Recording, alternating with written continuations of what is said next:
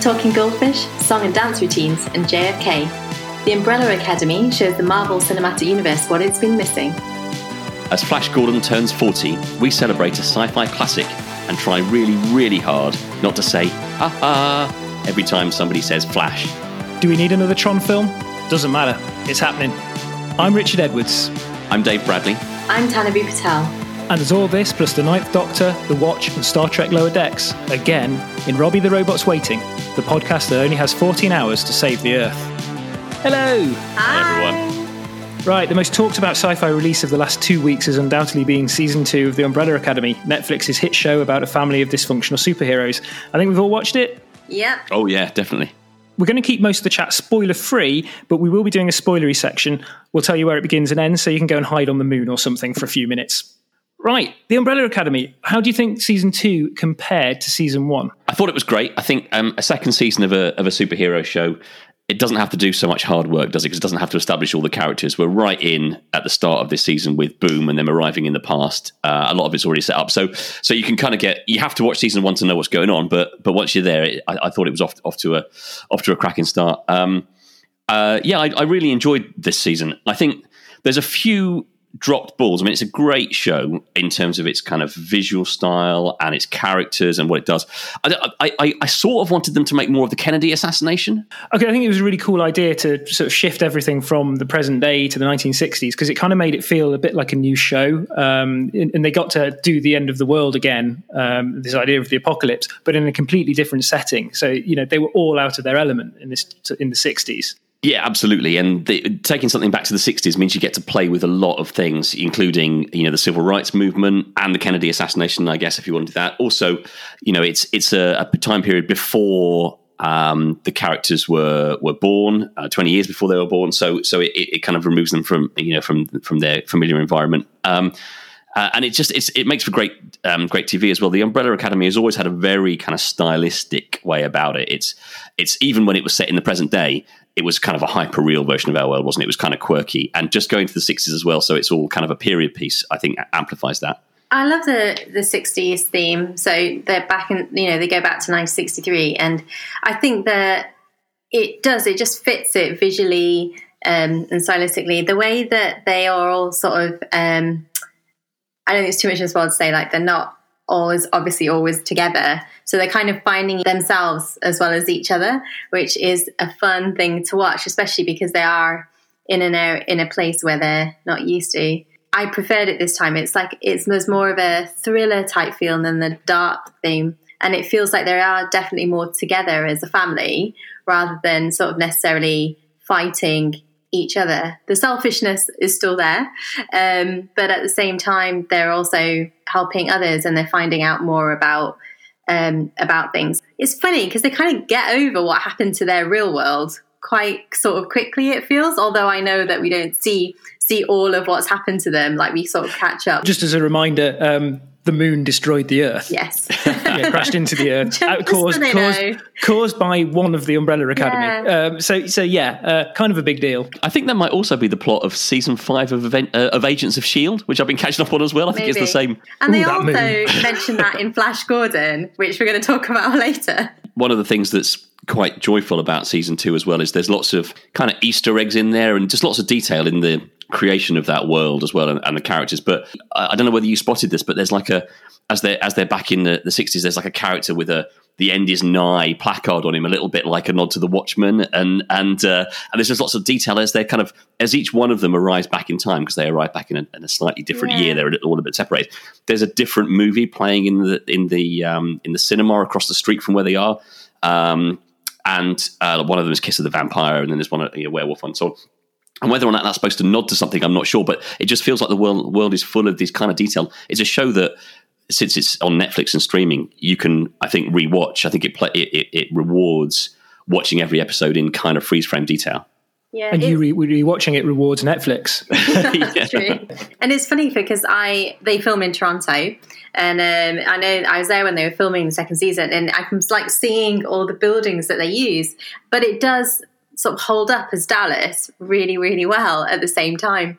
So it's a strange sort of feeling to see it from like that sort of perspective. Yeah. I think they kind of fixed some of the issues with season one, mainly in terms of pacing. I think the showrunner, Steve Blackman, has said that they made a concerted effort to cut 10 to 15 minutes off an episode. And I think you've kind of noticed that, because I think there was definitely a problem with a bit of the so-called Netflix bloat in season one, that, the season just felt a little bit too long. And I don't think that was a problem this time. I think it just really tripped along. You had sort of 45-minute episodes, which really sort of worked. I think last season, obviously, they were, establishing the characters and the scenes. But what I liked about this is it felt very much more of a thriller, in the sense that they're, from the get-go, they're sort of thrust into this world and like trying to find each other. And then the whole way along, they're essentially trying to avoid, something bad happening again, basically. And I like the speed of that. And I think that really helps, that they'd sort of changed the tone in a way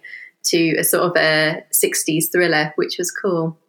I think tonally it was very clever, because it goes all over the place in terms of tone, but all feels, like one piece. So, you've got funny bits, you've suddenly got them doing song and dance numbers, but then it's got some really quite politically hard-hitting stuff about civil rights movement and what the world was like in the early 60s. It does all that, but does it in a way that feels all like it's meant to be together. Yeah, absolutely. It's almost all the different facets of the 1960s, isn't it? It's the kind of exactly that kind of hippie cult thing, but also reflecting the fact that the 60s is a time where there's an incredible amount of bigotry and prejudice against the black citizens of Dallas. And meanwhile, there's also the kind of conspiracy nut, because of course there's obsession with sort of aliens and that. So and the Cold War paranoia as well. The fact that one of the characters is called Vanya is remarked upon and motivates some of the characters. So yeah, very very interesting, and very looking at the kind of the different ways in which the 1960s was kind of perceived at the time, and the lived experience of that through the different characters who were there and their experiences. There were some great new characters as well, I thought. Like, there's a talking goldfish who wasn't in it nearly enough, I reckon. But Carmichael, the boss of the Temps Commission. That one, I was like, what's happening now? Because it was a trippy thing anyway. And then we see this talking goldfish, and I'm like, yeah, now it definitely feels like someone's taking drugs. But not just a talking goldfish. A talking goldfish in a bowl on top of a man suit. Yeah. Of course. Yeah. I should say, actually, that we're kind of spoilt for superhero shows that push the kind of inventiveness to the limit, because there's also Doom Patrol out at the moment, which also has a number of kind of wild characters in it, and I think they probably win, because I think one of their characters is a street, if I'm not much mistaken. So you might want to go back and watch Doom Patrol. But yeah, so we're kind of spoiled if kind of slightly surreal takes on powers is your thing. I thought the Swedes were actually a great assassin trio, like the Nihilists in The Big Lebowski. It took me half the season to figure out that the main Swede was Chris Holden Reed from Lost Girl. I couldn't help just look at him going, I know that guy, but he looks so different. so different. Yeah. Yeah, the commission is kind of a wonderfully kind of baroque, slightly kind of out of time institution. It reminds me of everything from Brazil to the universe of the John Wick films, if I'm honest. That kind of slightly fantastical take on the on that Kafkaesque kind of red tape type thing. The reason why you may remember that in John Wick they explained that the universe is like that, and it's all pneumatic tubes and valve machinery, is so that it can't be hacked. But I don't think there's anything as kind of rational about that as about Umbrella Academy. I think the Umbrella Academy commission is just because it looks awfully cool and stylish. I think there's a little bit of kind of Valve punk about it. We're going to venture into spoiler territory now, so if you don't want to know what happens at the end of season 2, jump forward to time code 14 minutes and 46 seconds. It's like time travel. First of all, Sir Reginald Hargreaves, the founder of the Umbrella Academy, he pulls off his face and it turns out he's an alien. Yeah. You saw that coming. So I thought he was from season 1 because of the way that he enters, it was like the 1800s or whatever. So I knew he was some sort of alien. I just didn't expect him to have a weird head. He looked like a Star Wars character, right? That's it. He looks like he's someone from the cantina. Absolutely, that's exactly it. That was the bit that freaked me out more. As well as his appearance, they play with time as well, don't they? There's obviously some implication that he's doing something on the dark side of the moon, and then since we're in the spoiler zone here, when we get to the final episode, he's still alive in the present day, which changes the nature of the academy. So there's something weird going on about him and how he. Well, I think it's fairly safe to assume it's a different timeline, isn't it? Right. Yeah. Exactly. You know, so they arrive, they think they're back home at the mansion, and their father kind of recognizes them, but doesn't seem that happy to see them, and then introduces the Sparrow Academy, who are a pretty much all different group of superpowered people. But he never seems happy to see them. So, that is a fair point. So it's not that alternative a timeline. But I'll tell you what, though, I was really pleased, although we don't know how it's going to play out, but I'll tell you what, I was really pleased to see Ben back in the Sparrow Academy at the end, because I thought he was great. And then, of course, we're in the spoiler zone, so we can say he sacrifices himself. And I remember just thinking, that's disappointing, because he was great. I really liked having him as one of the siblings. But now he's the leader of the Umbrella Academy. He is number one. And he doesn't seem to know or like his siblings. What does he say? Who are these assholes? He's very un-Ben-like. I'm going to miss that romance as well, like the Ben-Klaus riff. Ben sort of keeping him on the straight and narrow, and Klaus clearly losing it. That's a great way to look at it. Klaus, but I miss that sort of camaraderie that they had as well. So it's going to be a shame. It's going to be a very different Ben-Klaus relationship, isn't it? What you've just said there just makes me think of their relationship in a way that I haven't kind of articulated before. But he's kind of like his Jiminy Cricket, isn't he? Like Ben is sort of there as like this invisible thing keeping him on the straight and narrow, like you said. That's interesting. He's kind of like his conscience floating around. So the Sparrow Academy, we recognise Ben, but we don't properly see the other people. They're very carefully silhouetted so that they can do the casting later. But there is a floating green cube. There's 43 superpowered children, don't we? We know that from the episode introduction and intro. So one of the 43, I suppose. Well, we know that Lila is one of them, so that's 8 with the original 7, and then Ben's obviously in both, so I think that makes 14 altogether. So there's presumably another 29 out there somewhere. Oh, Harlan, but no, he was artificially made one of them, wasn't he? He's not one of the 40. Well, I'd be very surprised if Harlan, the sort of kid who became superpowered in the 60s, doesn't come back. So he'd be 60-something now? He'll be in it, I have a feeling. Yeah. Well, it feels like a universe that's really being set up for to sort of get bigger. God, it would be cruel if Netflix didn't renew it for a 3rd season, wouldn't it? Yeah. Lila's probably the most important new character in the show. What do you think of her?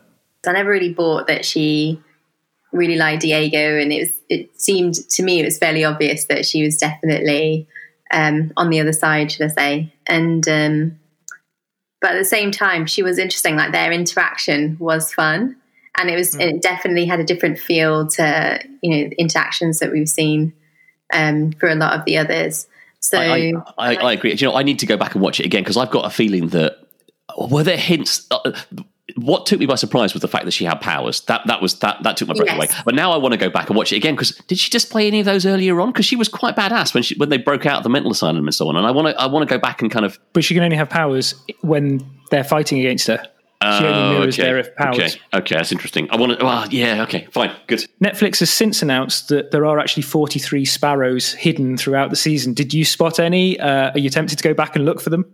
I am tempted to go back. I spotted one at the time that's really obvious. The boy Harlan does have a toy sparrow. That was kind of really obvious. That was kind of front and center, I think, because he's playing with it. When he demonstrates that he's got the power to manipulate energy, he levitates this kind of toy, and that was a sparrow, and that kind of stuck in my mind. But I couldn't tell you where the other 43 are. I'm going to have to go back and watch them. I thought there was almost more, because there's that. I like the way that each episode opens with its own sort of visual plaque, really, of the umbrella.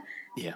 Depending how to do it. And one of the it's brilliant. It's brilliant. One of the umbrellas, isn't it? There's a flock of birds, and then they kind of congregate into an umbrella, and then they fly off again. That's interesting. Wouldn't it be cruel if they're starlings? I'll have to that's interesting. I'll have to go back and watch that. Yeah, definitely is praying for a rewatch. Absolutely, just the level of detail. In fact, even if it wasn't for these Easter eggs, I'd still want to go and rewatch it again. It's just such a sumptuous, really well-made show with just kind of the sets and the characters and the costumes and things. I think it looks amazing. See, Netflix is all about the rewatch. They want those figures. Okay, we're going to go back to the comparative safety of non-spoiler zone now.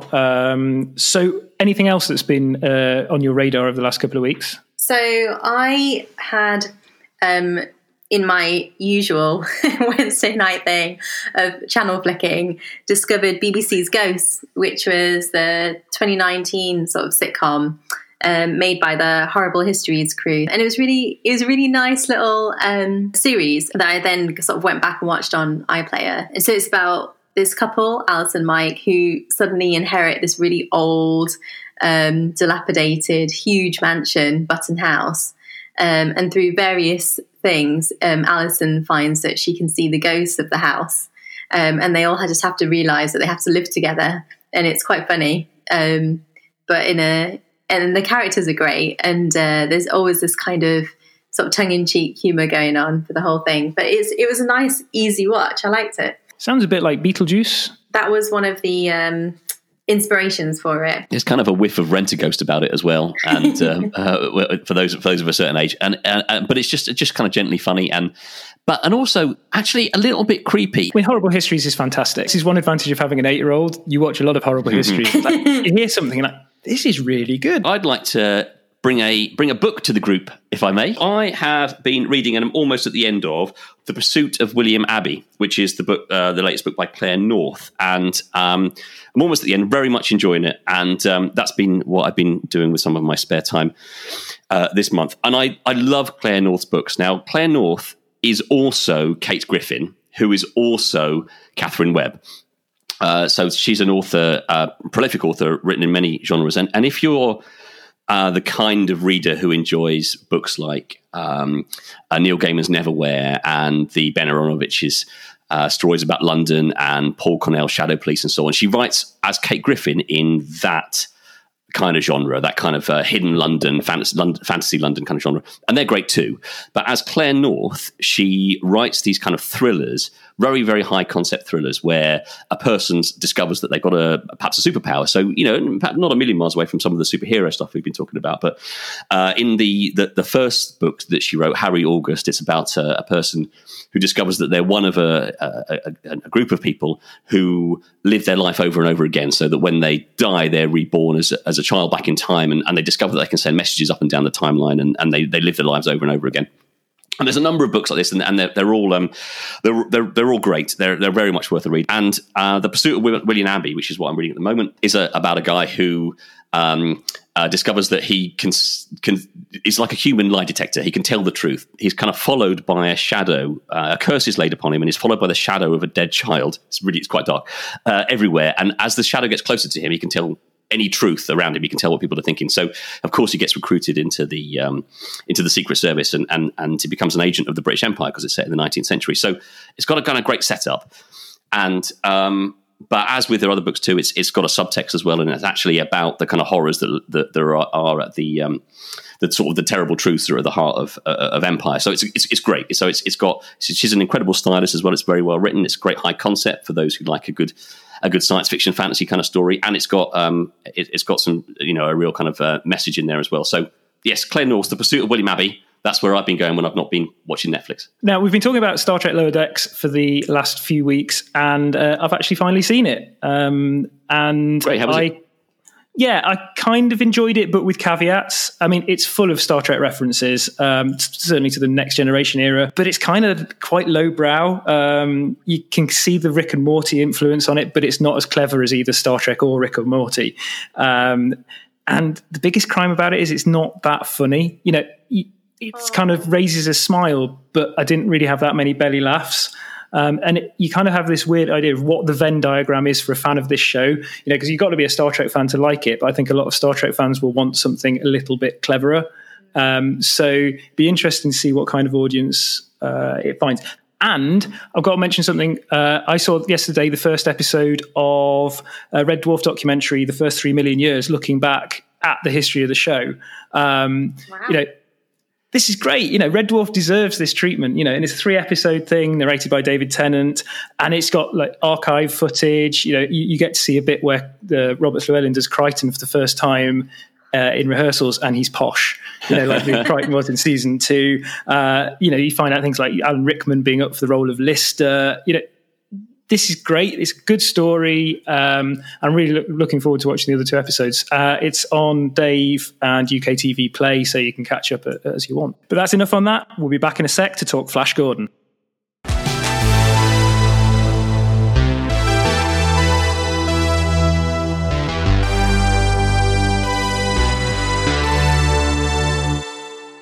Okay, welcome to part 2, and welcome to Lisa Downs, director of Life After Flash, a documentary about Flash Gordon. Hi, Lisa. Hi, Lisa. So what have you been enjoying in sort of sci-fi worlds over the last few weeks? That is a good question. You know what? For me, with the sci-fi fantasy element, it's more what I'm waiting for.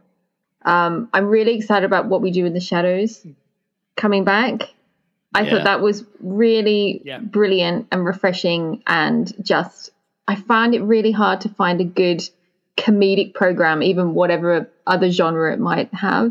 So I'm really excited about What We Do in the Shadows. And I had all these grand plans during lockdown to be catching up on all the shows that I wanted to watch. But as we all know, no one's learned 5 languages and done a cookbook. And so for me, the thing that's on my list is, and I should have watched it by now, The Dark Crystal, Age of Resistance. Oh, yeah. I was really nervous to start watching it when it first came out because I'm such a fan of the original. Flash Gordon. I always think it's kind of weird movie. It's released the same year as The Empire Strikes Back in 1980, and they couldn't be more different. Okay, aside from the fact they're both space opera, it's just weird, right? One is definitely much distinctive, more brilliant, in my opinion. Not that I'm biased. Certainly, Flash Gordon has a distinctive look that I think comes from just so many things coming together at the same time. The production design of Delati and so on, and the choice of actors and so on. There's no way that you could make that story and not be tongue in cheek about it, right? I think you mentioned in your documentary, Lisa, when you're speaking to the cast and crew, and they say, Zarkov builds a spaceship in his greenhouse to go and save the world. It's sort of ridiculous. So it's a story that has to be told a certain way, doesn't it? I think you just have to take the whole thing with a grain of salt, don't you? I mean, if you start to nitpick about something that Dr. Zarkov does, I think you're maybe missing the rest of the film.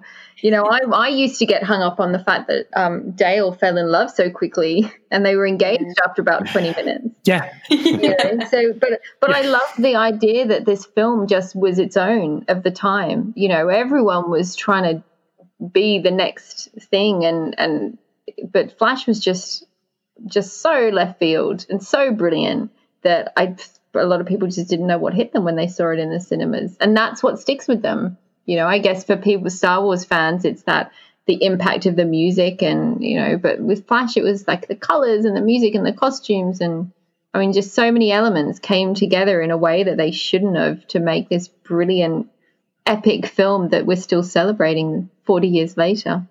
Well, it had that weird genesis, didn't it? Because George Lucas wanted to make Flash Gordon, and Dino De Laurentiis, the producer, had the rights and didn't sell them to George Lucas. So George Lucas thought, all right, I'll go and make Star Wars. And then after Star Wars, Dino De Laurentiis thought, I've got the rights to Flash Gordon. I'm going to make Flash Gordon.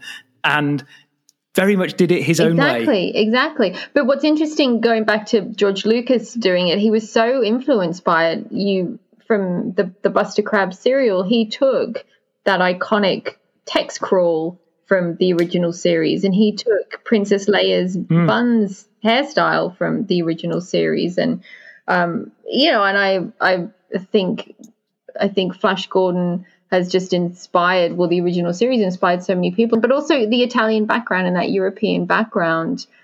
To him, it was probably just normal. He was a producer that was big and bold and wanted to make something that was serious and didn't understand why people were laughing and at all, the campiness, as they say. And it just all accidentally worked, I think. I didn't realize up until I saw your documentary that Nicholas Roeg had a shot at developing it before. What a different film that would have been. I know. And I tried to get an interview with him, but I didn't manage that. But you can actually find some of the original sketches online if you search them, of the concept art. Vastly different.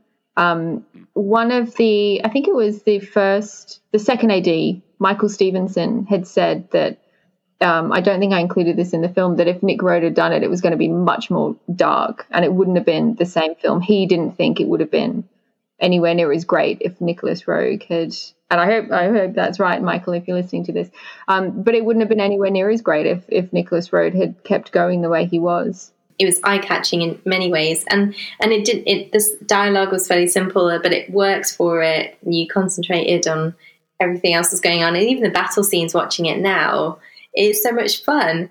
And that's what, to me, watching it first in the 80s and then now, I remember it actually being scary. I remember, like, you know, the stump tree monster thing, putting your hand in the stump. Oh, yeah, the tree stump for years. the wood monster, stump monster, whatever you call it. Like that definitely is what stayed with a lot of us. But then watching it again, I really enjoyed it in a different way, because it wasn't scary. It was just this fanfare, really, and it was stunning. It was like something you almost felt like you're watching theatre, really. Yeah. And so I felt very different about it watching it the second time round as an adult, but still loved it, and it holds up really well.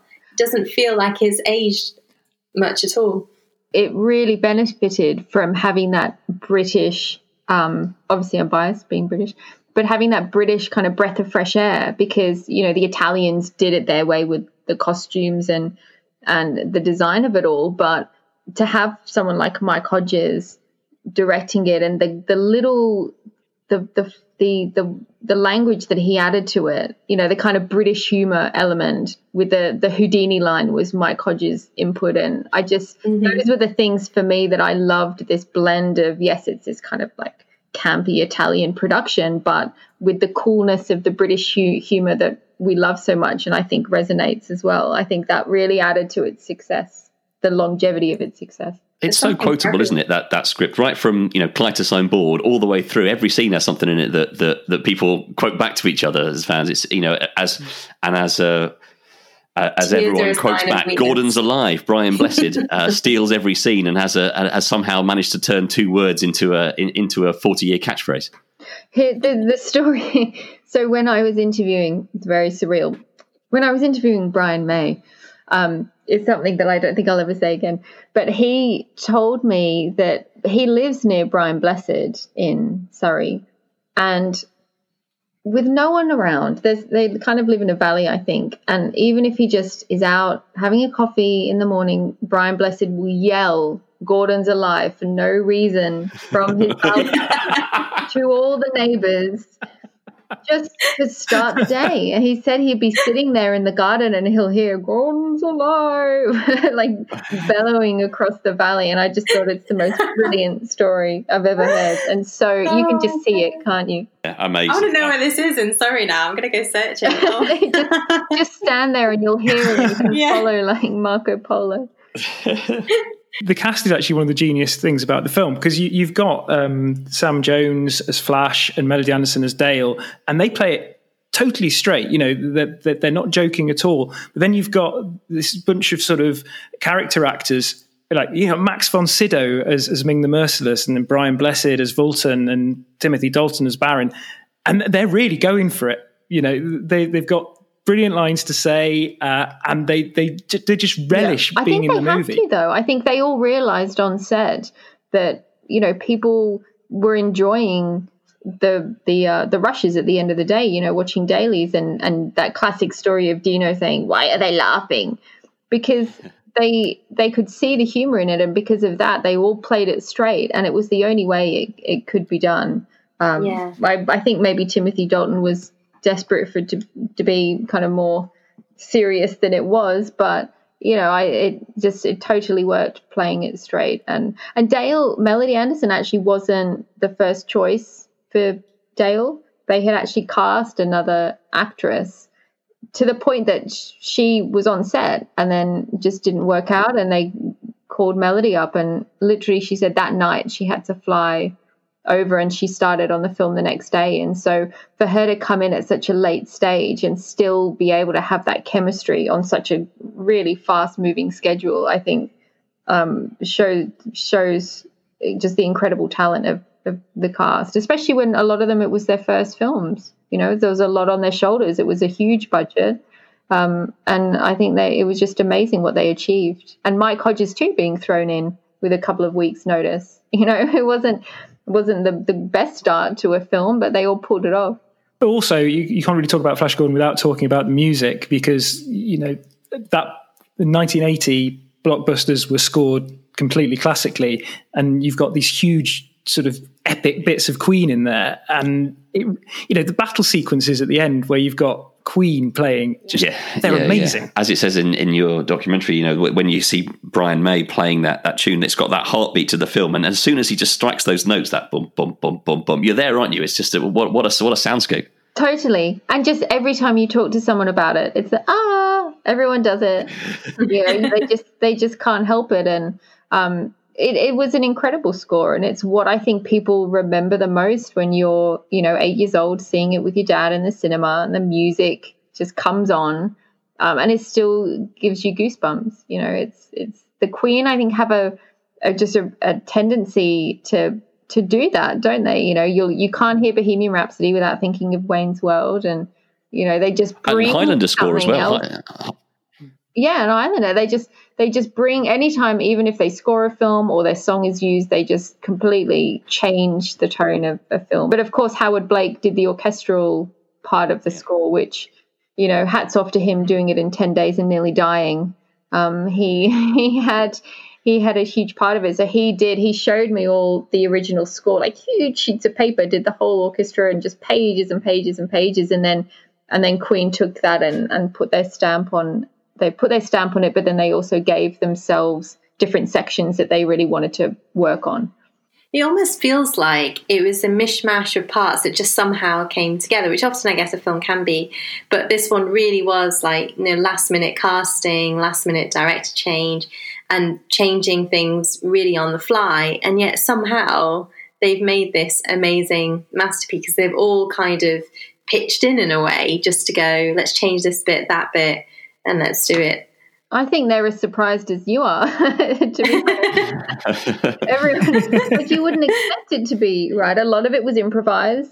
Sam and Melody have told the story many times of the football fight being improvised. What would Sam do, or what would Flash do? He's a footballer and she's an all-American cheerleader. So it shouldn't, so many reasons why it shouldn't have worked. If you kind of pitched it now, people would just think, they would just think you're crazy. But I think people love it because of all these elements that shouldn't have worked and slightly failed and are a bit over the top. And it's the most glorious mishmash of production I think a film has ever seen.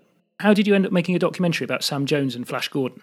I had been working for other production companies for the few years prior, and I was waiting for a story or an opportunity to really action that dream that I wanted to do. And we live in kind of a technological world at the moment where it's so easy to be creating your own projects that I wanted to take advantage of that. And a friend of mine had worked with Sam on The Jump, that show with ski jumps. I mean, that crazy thing where they do like Eddie the Eagle. Isn't it the thing where no one... Didn't everybody get injured? Sam did. I don't know how they get insured, but Sam was due to be on one of the series and he hurt his shoulder, so he never actually got to be on air. He ended up in hospital with a injured shoulder, and a friend of mine was producing the show, and we were at a birthday party and she was telling me about what she was working on and how she kind of bonded with Sam because it was her job to keep making sure he was fine. He is. And she told me and I fangirled, and I just was so excited, the idea that she had known Flash, because him and Melody were at a Comic-Con a couple of years earlier, and I kicked myself for missing it. I remember seeing the ad and getting so excited and then realizing it was like a month prior. So when she told me, I just thought, I wonder what had happened to him.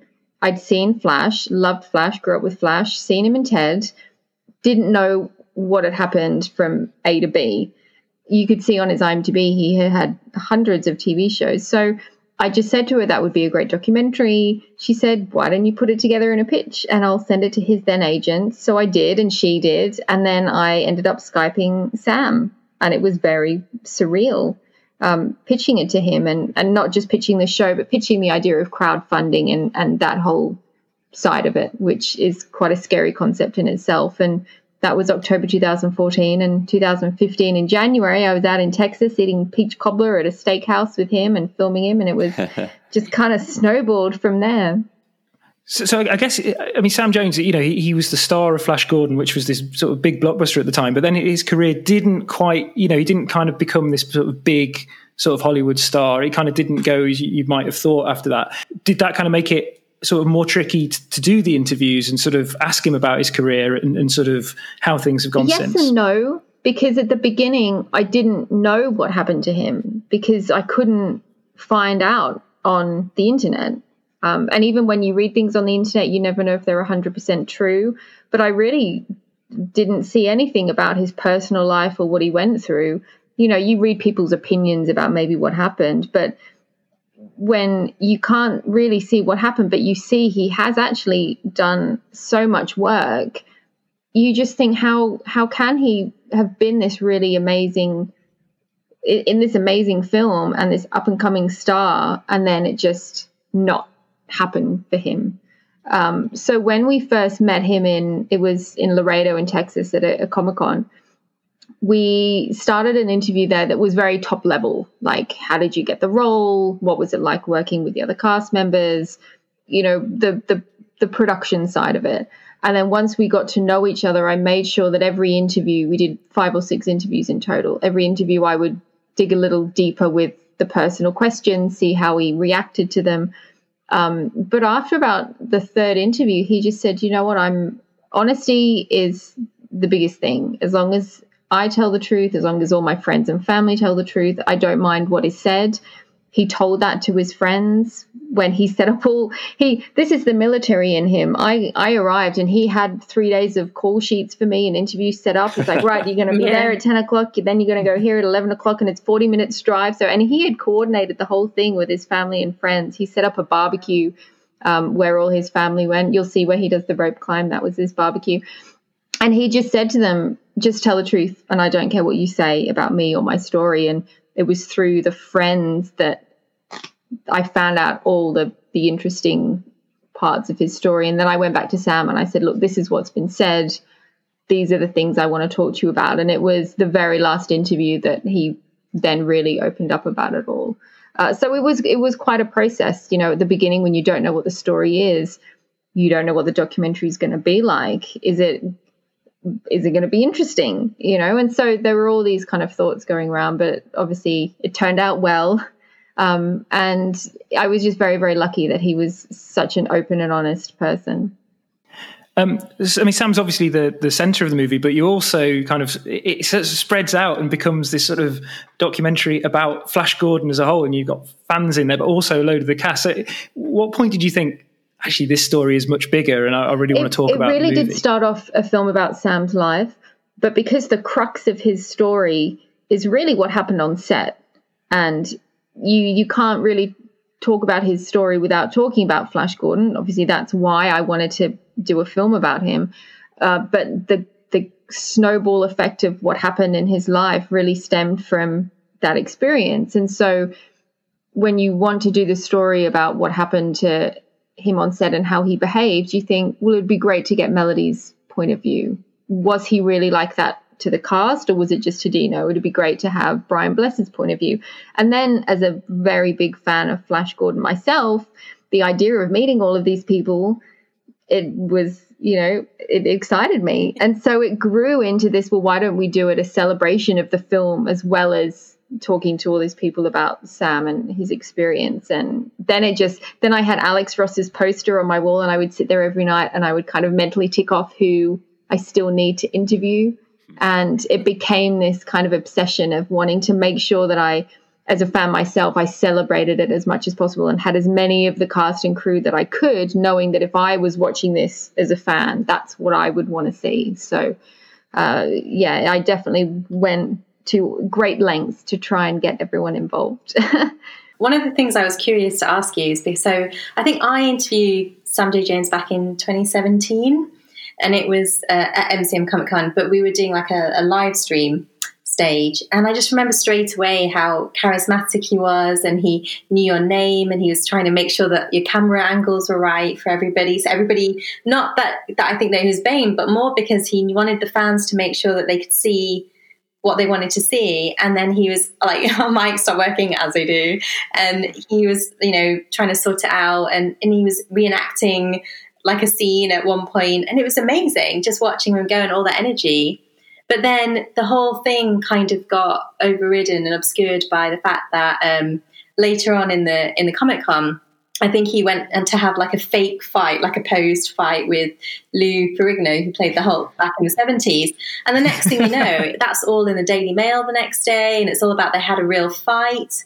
And I wondered, he comes across as such a lovely guy, but a lot of what you see and then what you hear is that actually he's quite potentially difficult. And so I wondered what you thought about that and how true that might be. Because certainly through your amazing documentary, you kind of get that feeling that they definitely was difficult at times. I can't believe you were there when that fight happened. That's brilliant. Yeah. I remember seeing that. I was like, Sam, what are you doing?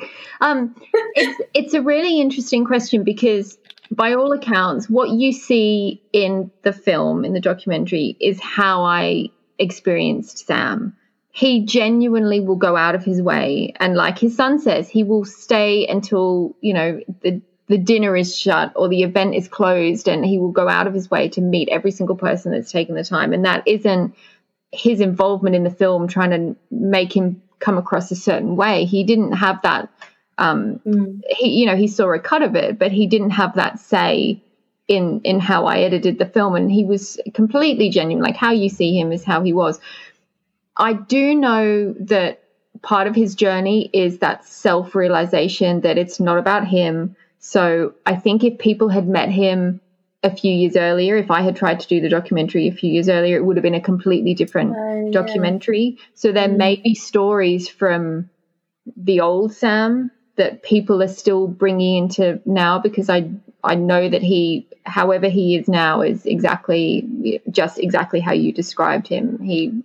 Will go totally out of his way. If I called him now and said, I need you to come here tomorrow and help me with painting, he would be on a plane straight away. He's like that kind of person. So I do hope that if anyone did have a bad experience, for lack of a better word, maybe a few years ago, that they do meet him now, because he is like Flash Gordon, He is.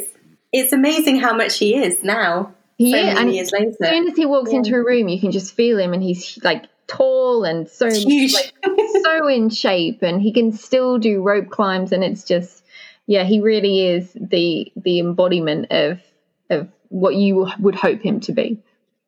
So Life After Flash isn't the end of your sort of odyssey of 80s movies. So can you tell us a bit about your new projects? I think I'm going to use that. No, of course. So Life After is going to be a series. It is a series of feature documentaries. I'm very nostalgic. I love my childhood. I love 80s films. So it's celebrating these classics that I grew up on. So the next film, which we are in post-production on, and we hope to get it out in November, is Life After the Navigator, which celebrates Randall Kleiser's amazing classic, Flight of the Navigator, and it looks at the life of Joey Kramer, who played David Freeman. And if anyone Googles him or has Googled him, you can see that he hasn't had the best life. It's been a roller coaster life, and so we really explore that story in this documentary. So are you following a similar sort of pattern with this, that you're going beyond Joe and actually looking at other best aspects of the movie? Because this was a big Disney movie at the time, wasn't it? It was. So yes, indeed. So the Life Afters will follow that same vein of celebrating the films as well as looking at the star from them. And so Randall Kleiser, who directed Grease and Blue Lagoon and White Fang, and just to have him involved has been amazing. He is on board as the executive producer of the documentary. Hugely helpful. I can't believe that my name is on the same film as him. He was, I know, it's like pinch myself. He was really great. So we started filming this in 2018, beginning of 2018, only a couple of months after Joe had come out of prison. He and I were actually pen pals for about 6 months. When I had tracked him down, we wrote to each other while he was still inside. And then when he got out, we started filming him in Canada. And then again, same vein, we interviewed Randall about not only Joe, but the film. And then Randall helped set up a reunion day, which we had Cliff DeYoung, who played David's dad, Veronica Cartwright, obviously from Alien, who played David's mum, and then Matt Adler, who was the brother, and Albie Whitaker, who was Little Jeff. And, we had a couple of the producers there and the puppeteers, and Jeff Kleiser, who, Tron special effects. And so just, again, like to have all these people sharing their stories about their time on set and then why the film is so special all these years later. And they also weigh in on Joe's story as well. So it is, a proper, again, as a fan, this is what I would want to see. It's been a really interesting ride. And yeah, I hope to have it out in November. And you're also making a movie about the never-ending story. So the third in the series is Life After Atreyu. That follows Noah Hathaway, who played Atreyu. That we started filming that in March at Liverpool Comic Con, where Tammy Stronach was there as well, who was a childlike empress. And we did a bit of filming there. We filmed Lamal. We went to Germany to film Klaus Doldinger. I hope I pronounced that right. He did a little, saxophone-esque clip of his music, which is incredible. And then COVID hit. So we had a trip booked to go and film Wolfgang Petersen and Deep Roy. And so that was put on hold. But as soon as Corona is over and the lockdown stops, we can get back to work. So that hopefully will be out next year. And then The Life After will be a continuing series. We'll say that's the end for Flash Gordon, or maybe we should put a question mark at the end in true Flash Gordon style. And we'll be back in a moment with our news roundup.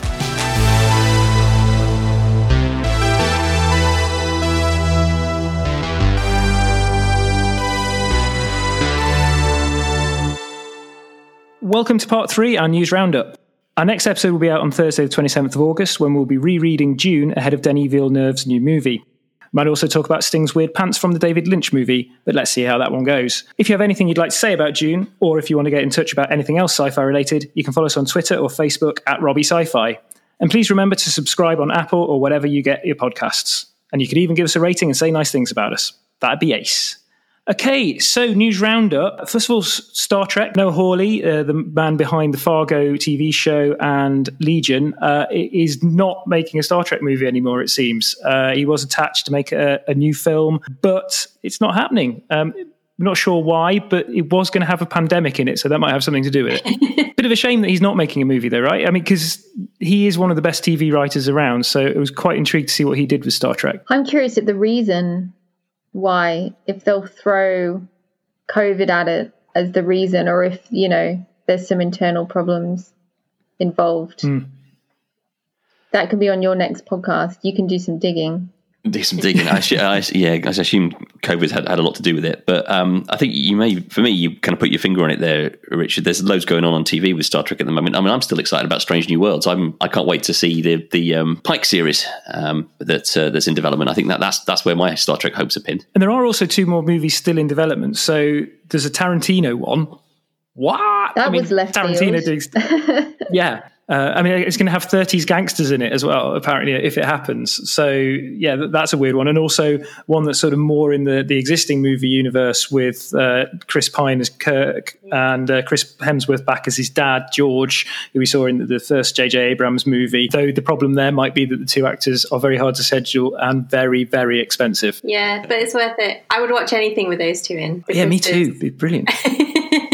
It's funny, isn't it? Because Chris Hemsworth was in about 8 minutes of the first one. But they're a great 8 minutes. They are great. They're arguably one of the best bits of the film. Just a brilliant scene. In other long-running sci-fi series news, Christopher Eccleston is back as the Doctor for the first time in 15 years in some new Doctor Who audio adventures. That's actually pretty exciting because he's kind of the Doctor who got away. All the other Doctors have recorded loads of sort of audio dramas and sort of never really left the role, but he kind of left it behind when he left the show. Yeah, and he was only on it for a very short amount of time, but he's back 15 years later, and he seems to have softened towards Doctor Who generally, more ready to talk about it and so on. Certainly the fans are excited. Doctor Who Twitter went wild with the announcement that he'd be doing the audio dramas, which is fantastic.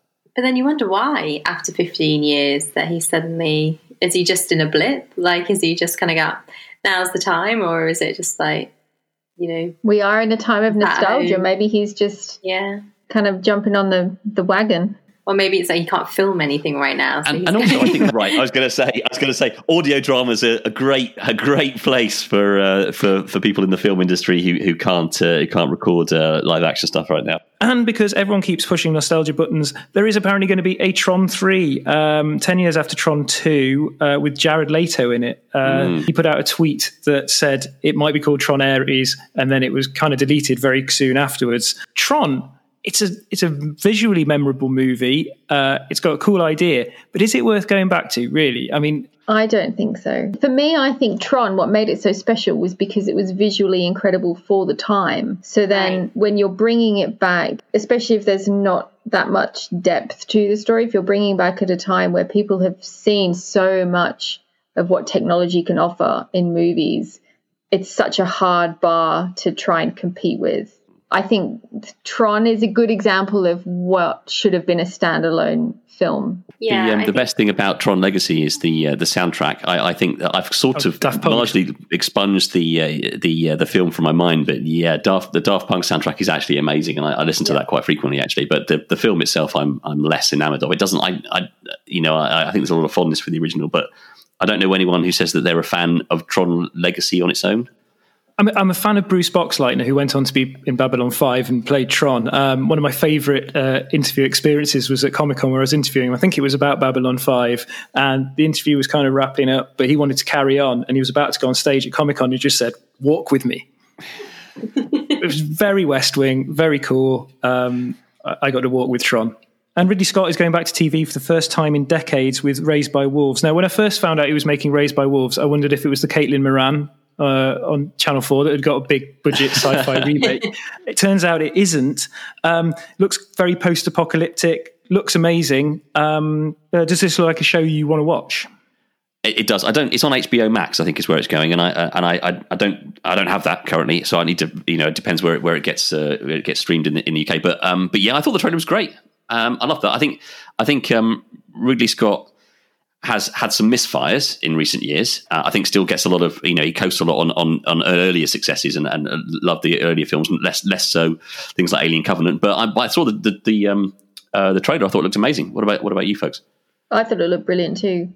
And I'm a fan of Ridley Scott, and so everything that comes out, I have that hope that, like you say, maybe it has the magic of the early years, but I think AI can be quite hit and miss when you come to do film and TV. There's been a lot out there that hasn't quite hit, so I have high hopes, because when it does do well, I think it's amazing what they can do. So I have high hopes for that one, and that will be on my watch list. Mulan, we've now heard, is now going to come to Disney Plus at the same time as it's in cinemas. But the big thing about this is you're not going to be able to stream it as part of your Disney Plus package. $30 extra, isn't it? Too expensive. $30 extra. I mean, it's crazy. I'd like to know who came up with that idea, what they were on at the time. I'm sure people are locked down at the moment, and they can't go to the cinema, and maybe they're looking for things to do, and the Mulan movie, I'm sure, will be great and is hotly anticipated. But yeah, it just feels I can't imagine any film that I'd watch sitting on my sofa that I just couldn't wait a year and see it and save myself $30. I think there'll be a bit of a backlash to that. And speaking of backlash, there's been another picture released from the adaptation of Terry Pratchett's The Watch.